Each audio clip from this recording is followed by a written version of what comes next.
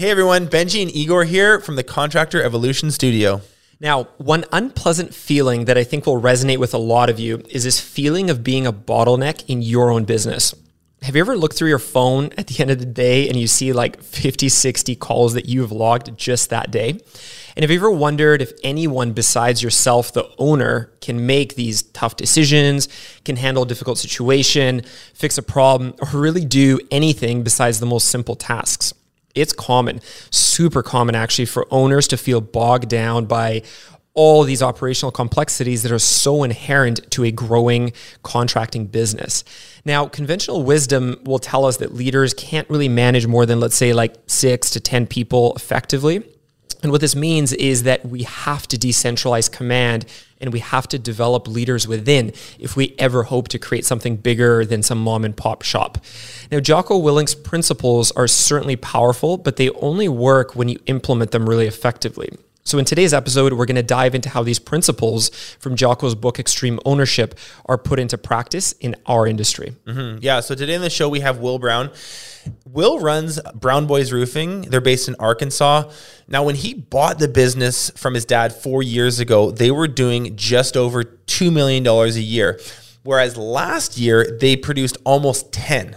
The reason, he says, they've been able to nearly 5x their business in 4 short years is that Will has learned to lead and has implemented Jocko's core principles into real life. So he's going to tell us how he sets parameters for his team to make their own decisions within, freeing up his time and bandwidth for ownership level stuff, which we all know is key, and also how he pushes the planning process down the chain of command because the best ideas come from the ground level and because it's the easiest way to cultivate team buy-in to the mission. So if you're a huge Jocko fan, if you run a roofing company, or if you just want to get out of the way of your team, this episode is for you.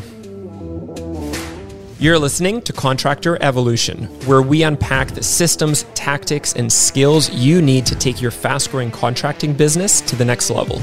If you're here to learn what it takes to scale up, work less, and increase profitability, you've come to the right place. Stay tuned to learn what separates the new breed of contractor from the old school, and welcome to your ultimate guide on the business of contracting. Mr. Will Brown, welcome to the show. How's it going? Hey, awesome. Man. Awesome. I'm excited to do this with you. I'm more nervous than excited, but let's do it anyway. You're going to be great. So let's dive right in. You, like us and like a lot of Breakthrough Academy, are a big Jocko Willink disciple. We've all read the book and love it. He spoke at our winter summit this past January and was phenomenal. So just tell me quickly, like, what about this book, his ideas, really compelled you to want to implement them into your business? Well, I've always been very intrigued with the SEAL teams. I just think they're just cool. And after hearing and reading the stories in the book, they are cool. But they just made a lot of sense. It was, one of his key principles is simple. It's very simple. It's executable. And you just take one at a time and start checking them down the list. And it's just, that makes a lot of sense. When something makes sense, I can grab it, move forward. And that's what I did with it. Yeah. Yeah. Simplicity does make it a lot easier to work with. I think that when instructions are complicated, when they're convoluted, it is not very easy to do anything with that. And so, now that you've gone through the process of implementing this stuff, like, give us a bit of a before and after photo, if you will. Like, how did your business feel to run, I don't know, 5 or 6 years ago before you started doing this? How is it now? Explain to us the change and how that's felt for you as the leader.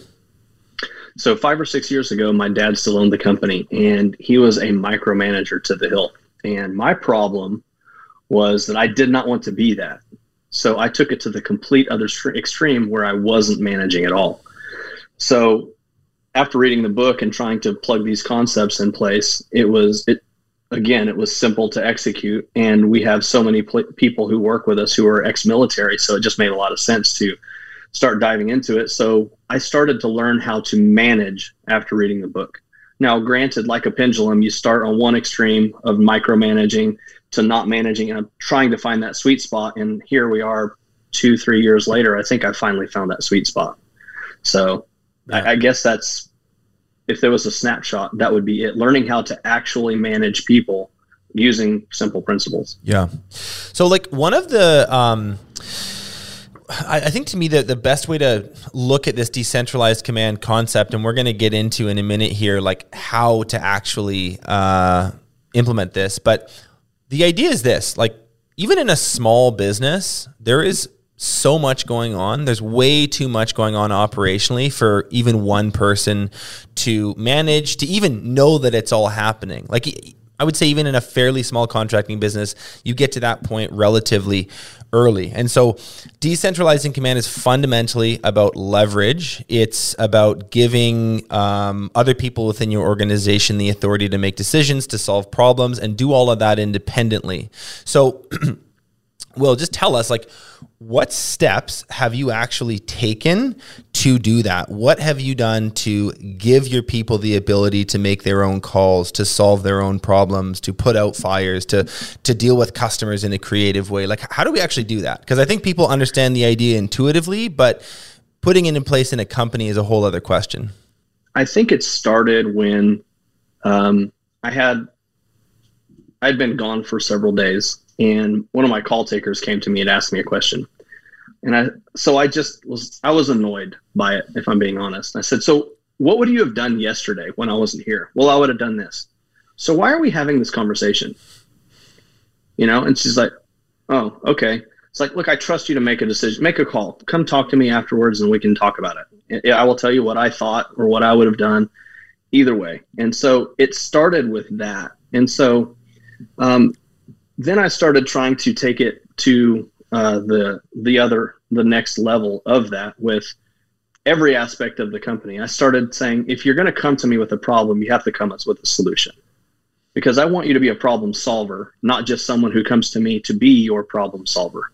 Because if I am your problem solver, well, then you're kind of missing it. Because if I'm the problem solver, then I'm the problem.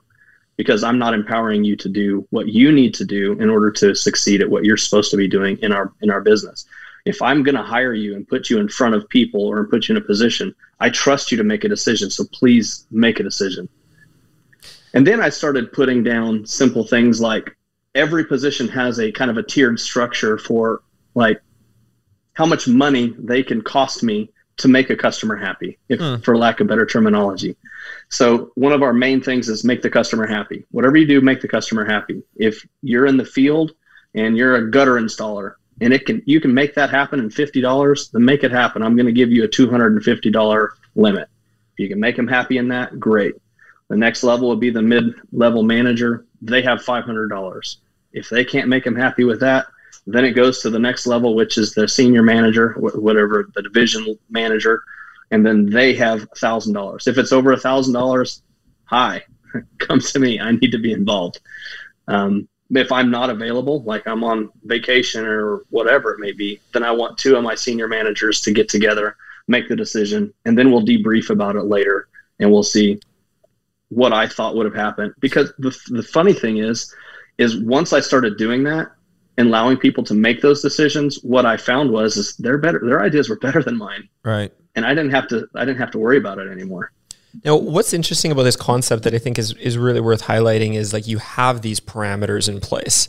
So how did you even get to the point of instilling this kind of structure that where it's very interesting, right? Like the structure gives people the autonomy and the flexibility. That I think is the powerful piece. So how did you even get to a point, just using that example, to implement something like that? I stumbled and fell into it. I think it was just a silly idea that I had that I just, if you've read the book Rocket Fuel, I'm the visionary of the group. Yep. I have this crazy ideas and I have to have people say, no, don't do that. Slow down a little bit. This was just one of those that I just threw out and it worked. Of course, I just used it as a blanket statement for everybody was X amount of, like, I think I went with $500. If you can make a customer happy for $500, I don't care who you are, make them happy, because I don't want to have to deal with it, because if I'm dealing with it, then I'm getting in the weeds and I don't need to be in the weeds. Right. And after it worked a few times, then we started debriefing on it and was like, okay, you probably don't need to have $500 because you default to that because you're afraid to hold a customer an account, right? Because buyers are liars, as some would say. Right. So that they'll manipulate the situation if you give them the chance. So you have to be cautious on who you give that authority.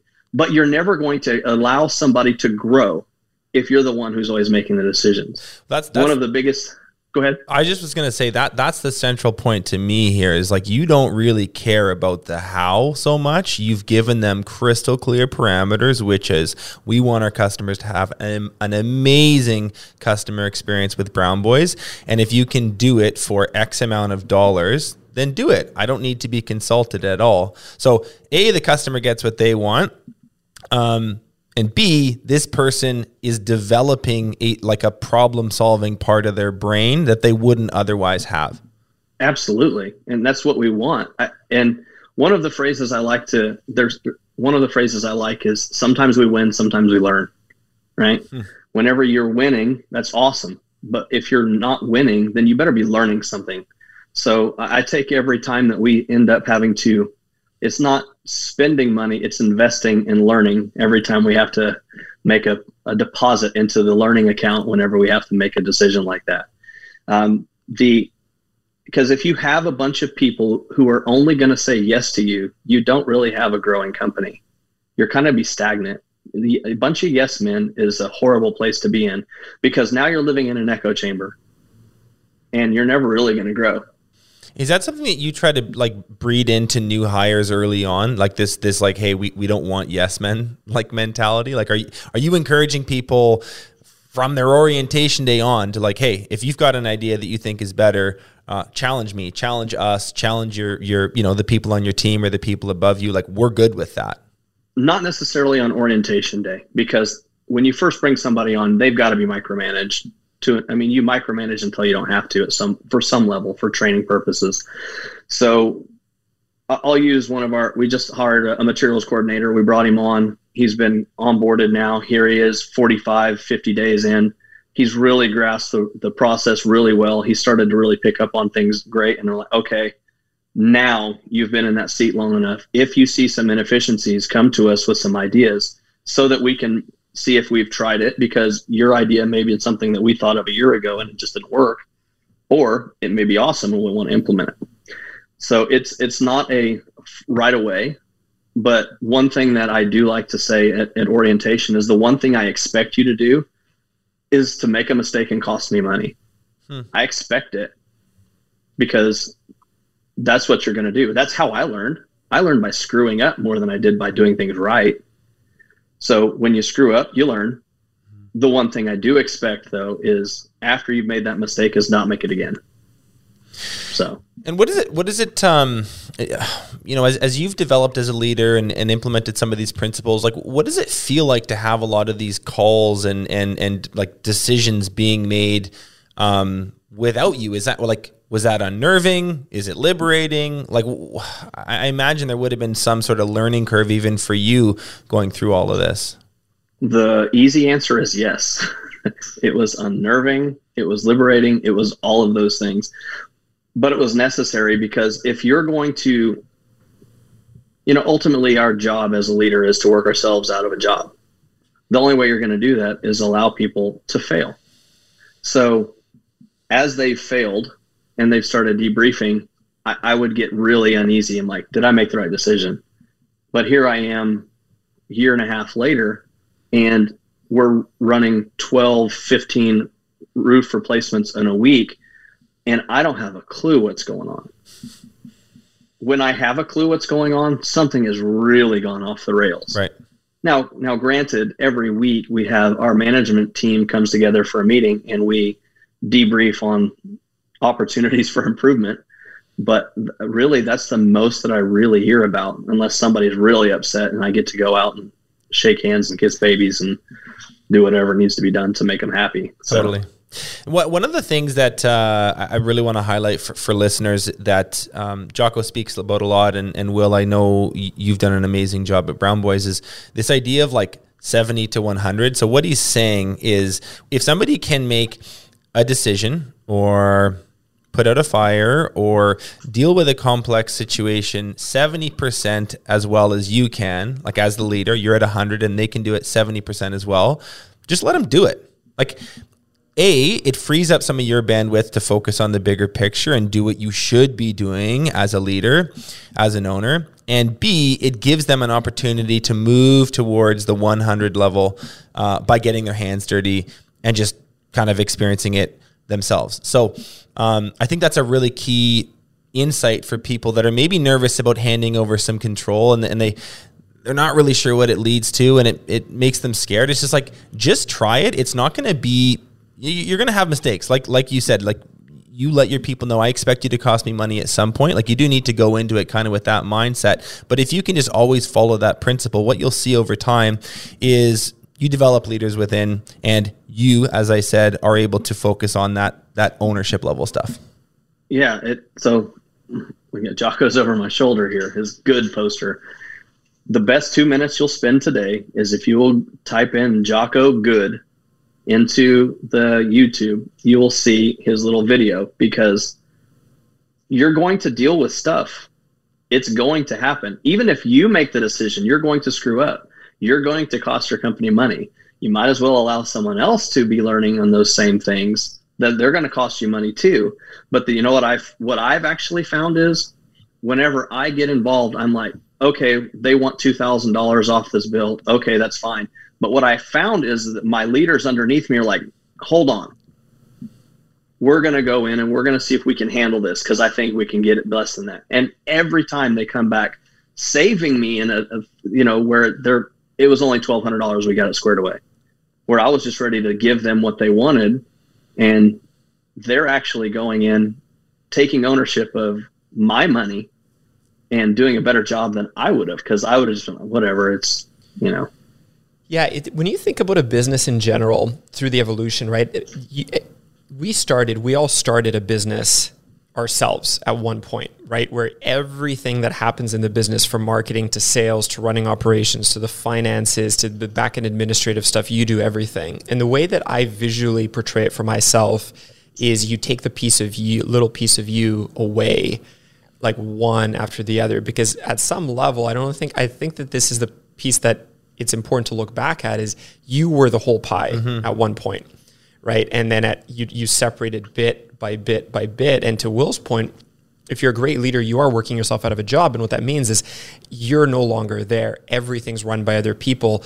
So to expect that you are going to, or you should hold on to stuff, I think is fundamentally flawed, because you have to keep piecing away that pie the more that the business grows. And that totally involves people making mistakes, right? And that's totally okay. I've spent hundreds of thousands, probably well over $1 million just on people's mistakes over time, because that's how you get to the point of being able to remove those things. But that's okay, right? The business system is built to allow you to do that. Every great leader has done it before you, and it's totally okay to keep going down that path. Is that like a budget? It's like a P&L item? Basically, mistakes. Yeah, totally. 150 grand. Yeah, it might not literally be a line item on the P&L, but it is absolutely built in to those things, right? Like if you are, just to put a very kind of simple example, like if you have someone managing your paid media spend, like as a marketer, you are going to need to burn a ton of money in marketing spend to figure out what does and doesn't work. Totally.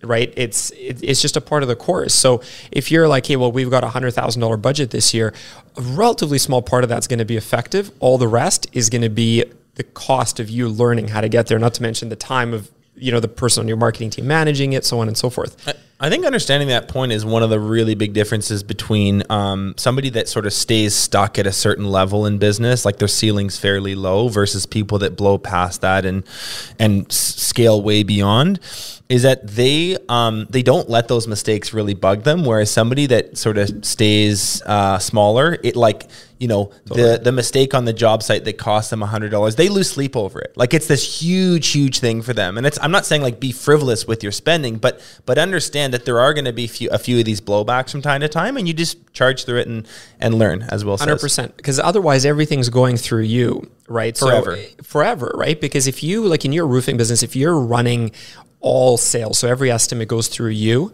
Will, what would be your closing ratio, do you think, out of 100 estimates if you did it yourself? I don't know that I can do 100 estimates, but it's probably going to be 20 to 30% just because I don't care as much, because I'm running through the appointment. I'm giving them the information they want, because I know as soon as I get home, I'm going to have to sit at my table. I'm going to have to finalize different things. I'm going to have to run the business. I mean, I was having a conversation just with my daughter the other day about how I used to spend 60 hours a week working, where now I don't, and the sales are better, the margins are better, and I have less heartache, and I actually get to be with my family. And to your point, Benji, the glass ceiling broke whenever I stopped micromanaging everything, or actually not managing, as I started to say.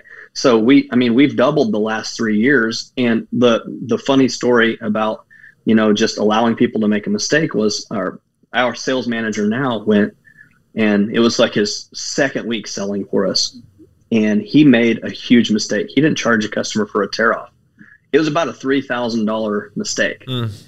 And so, I mean, again, back to my boy Jocko, good, right? So I go to him, I said, hey, why don't you look this over? And he's like, oh God, the boss is sitting here saying, why don't you look this over? Something's really missing.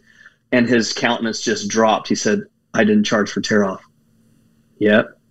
So now he's thinking, well, every other business I've worked for, I'm losing my commission. I'm not getting paid for the next 2-3 weeks. This freaking sucks. And he said, what do I do? I said, get me value for it. What do you mean get me value? I need reviews. I need letters. You've got to get me value for this money. So what do? We say good and move forward. How do you say good? Slowly and purposefully, but we still say it. It's not just something that we say, it's something that we do. So he still tells that story today as he's onboarding salesmen is, look, you're going to screw up. It's going to cost Will money. But if it's a training expense, he's okay with that. If it's a systematic expense, not as much. Totally. I want to backtrack just for a quick second and highlight this point of the cost of learning, right? So Will says now if he's doing estimates, he'd probably close at 30% because he's busy. And I think that that's a reality for a lot of business owners that are not willing to effectively train, to burn that cash that it's going to take to train. Your effectiveness drops over time, right? And while you might have the skill to close at, let's say, 60%, your effectiveness is going to drop. Mm-hmm.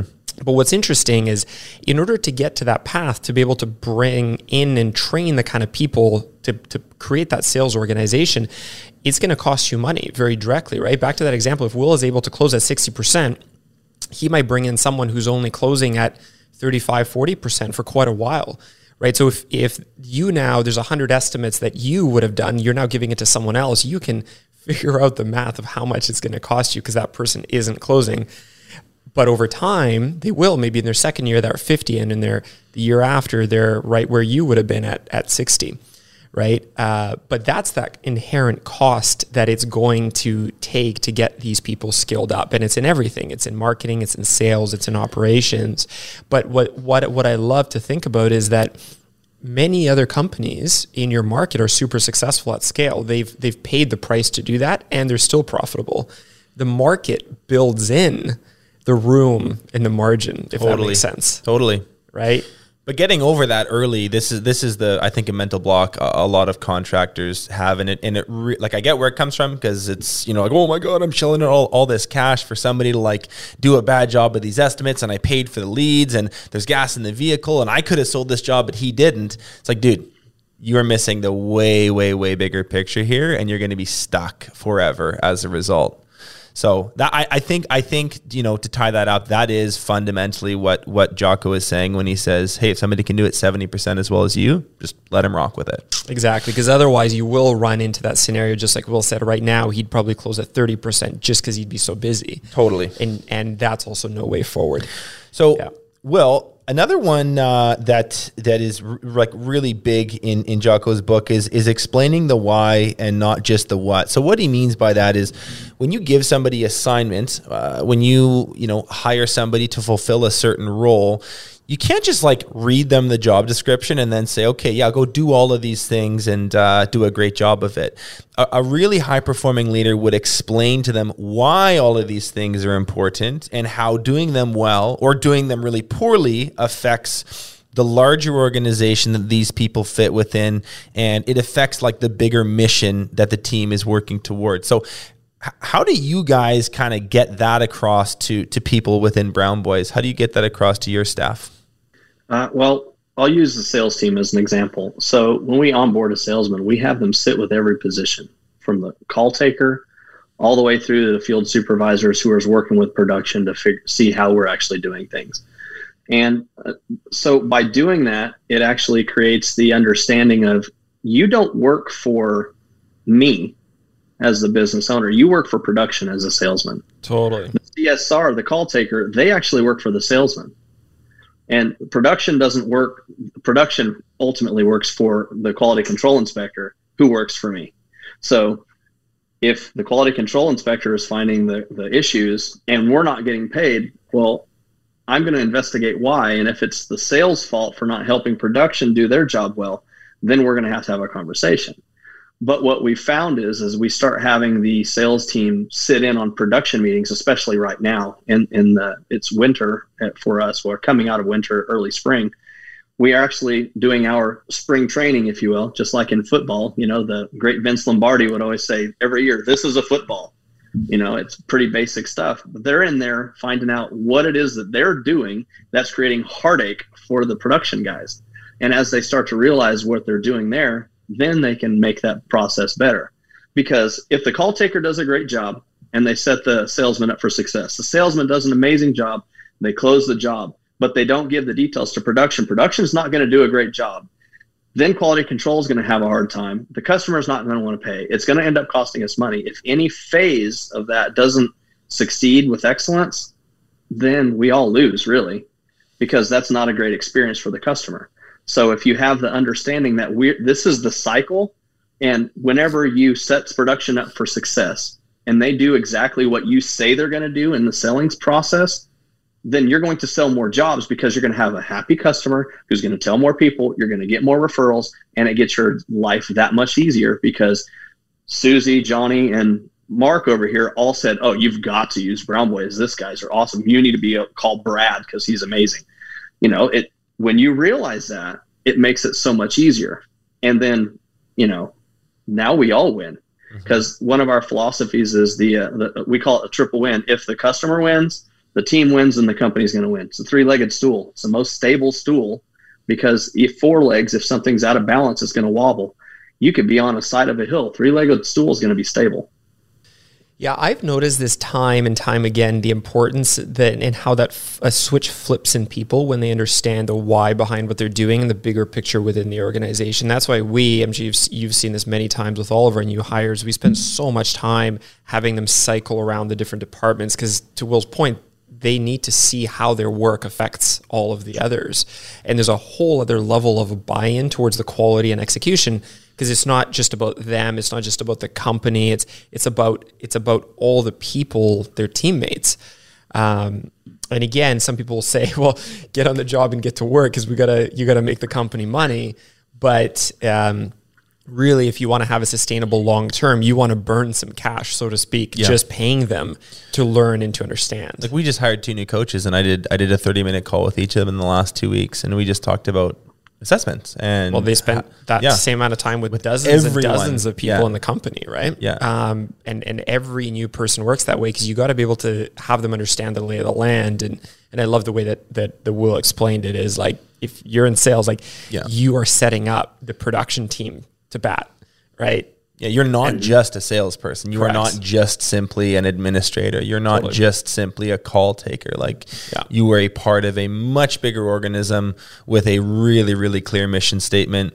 And it's motivating. It gives them context, and it's I think so many people are looking for a sense of belonging. Like, there's almost like a spiritual component too, where you're like, okay, I'm a part of something pretty big here. Part of a team. Yeah.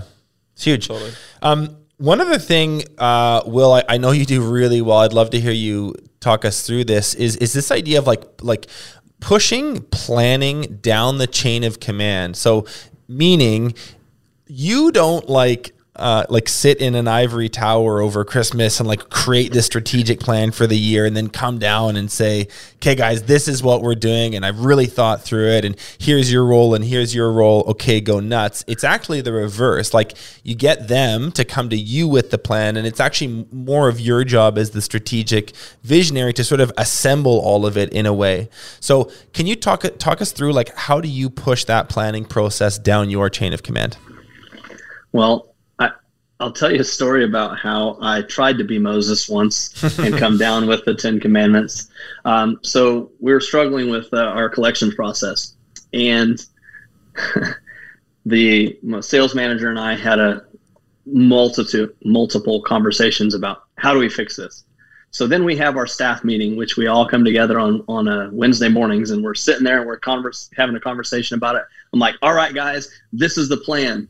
And it may have blown up in my face a little because the team that was actually doing it started saying, hey, you just need to stay in your lane. Let us do this. And I'm like, I'm the freaking owner. What do you mean tell me to stay in my lane? This is my money. You know, go get my money. And so it was bad. Gosh, it was bad. So I detached from it, and I just took a step back and was like, okay, you guys come up with a plan then.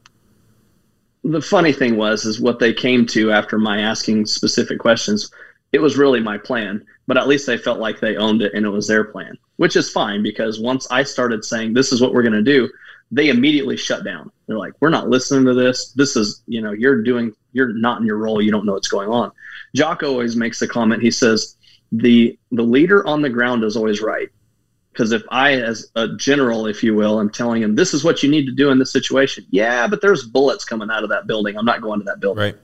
Right. So that one kind of bit me. So I learned from it, because sometimes we win, sometimes we learn. I had a guy who was on our team that actually he stepped down and he took on another position. Well, I came to and he worked inside our production team. So I pull our production team together. I said, all right, such and such here has quit. He turned in all his stuff. These were his 3 responsibilities. I need you guys to figure out how to make it work and let me know. And that was it. And I just sat there and I watched them all talk through it. Like from one of the youngest members of our team, as far as time in seat, was like, hey, I can do this. And they all across the board, they had a better plan than I had in my head. All the dots were dotted, all the T's were crossed, and we were good to go. I was like, all right. And I just walked out and I debriefed with them about 30 days later. And they're like, yep, this is what we're doing. It's still working. We made this slight tweak because it makes more sense for him to do this and him to do that. And I was like, cool. I gave them the problem. They provided the solutions, a much better solution than I would have ever came up with. Better end product and very little work for you. Win-win, man. Totally. Yep. It's very true, right? Like you have to, one of the big things that you got to be aware of is how much do people understand your, like the organization, what you're trying to achieve, the brand. And once they do, you got to let them run, because in so many cases you think as a leader that you know what's best, but you want to just wrap your head around how much time day in, day out, week in, week out, year in, year out, these guys spend in a specific role. They know what's up better than you do. Way better than you. Way better than you. So how do you tactically go about collecting that information? If you need to think through, the strategy for the quarter or for a year, is there a way that you can go and sort of scoop up that insight from your team on the ground level so that you can then make plans way more effectively? Yeah, it's a good question, right? Like when you look at as a business leader, as an executive, whatever you want to call yourself, you really are paid to make a handful of good decisions, right? And when you think about your process for mapping out an annual strategic plan for what your company is going to do for the quarter, for the month, whatever it is, your job isn't just to go and talk, right? People sometimes make that mistake, right? A good leader is super extroverted and they just go and they motivate people and they say a bunch of cool shit. So people will be excited to do stuff. But that's not true. Your job, and this is why you see actually a lot of really good leaders are actually a bit more introverted than you think, because the work is in the thinking and the analyzing. Now, what do you think and you analyze? You're thinking and you're analyzing about what's actually going on. in the field, so to speak, right? So in a planning process, it's by no means you just getting out on the horn and talking. There's you strategizing quietly, thinking through, understanding, and then there's a process even that precedes that, which is you collecting information and really understanding what's happening. So the preparation is where the magic happens. Yeah. And getting the input, as you say, or Jock would say, up the chain of command. Yeah, it's funny, right? Like I always see like more.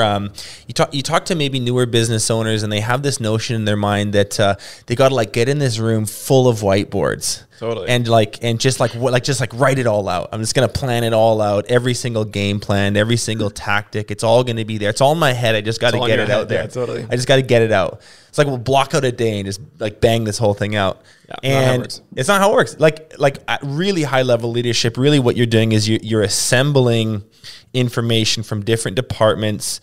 That's the heavy work. Once that's done really, really well, and you've got all the information you need, these course corrections, these decisions, whatever you want to call them, they're quite simple. Yeah. What you get paid to do is like a processor. You get paid to take in information effectively, to process through it in the right way, and to push it out with the right strategy based on the info that's come in. The other thing that it does too, for the people on the team, is it makes them feel unbelievably valued and like they're a part of this larger plan that you guys are making together, not just like the leaders coming down and pouring on them. Well, if you're doing it right, ideally they will be in years to come, the one doing that. Right. Totally. Yeah. Hopefully. It's good.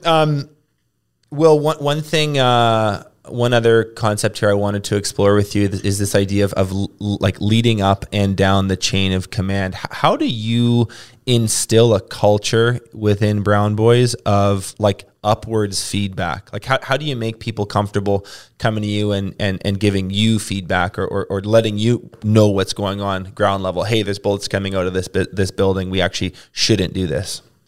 It starts with being sincere, I think.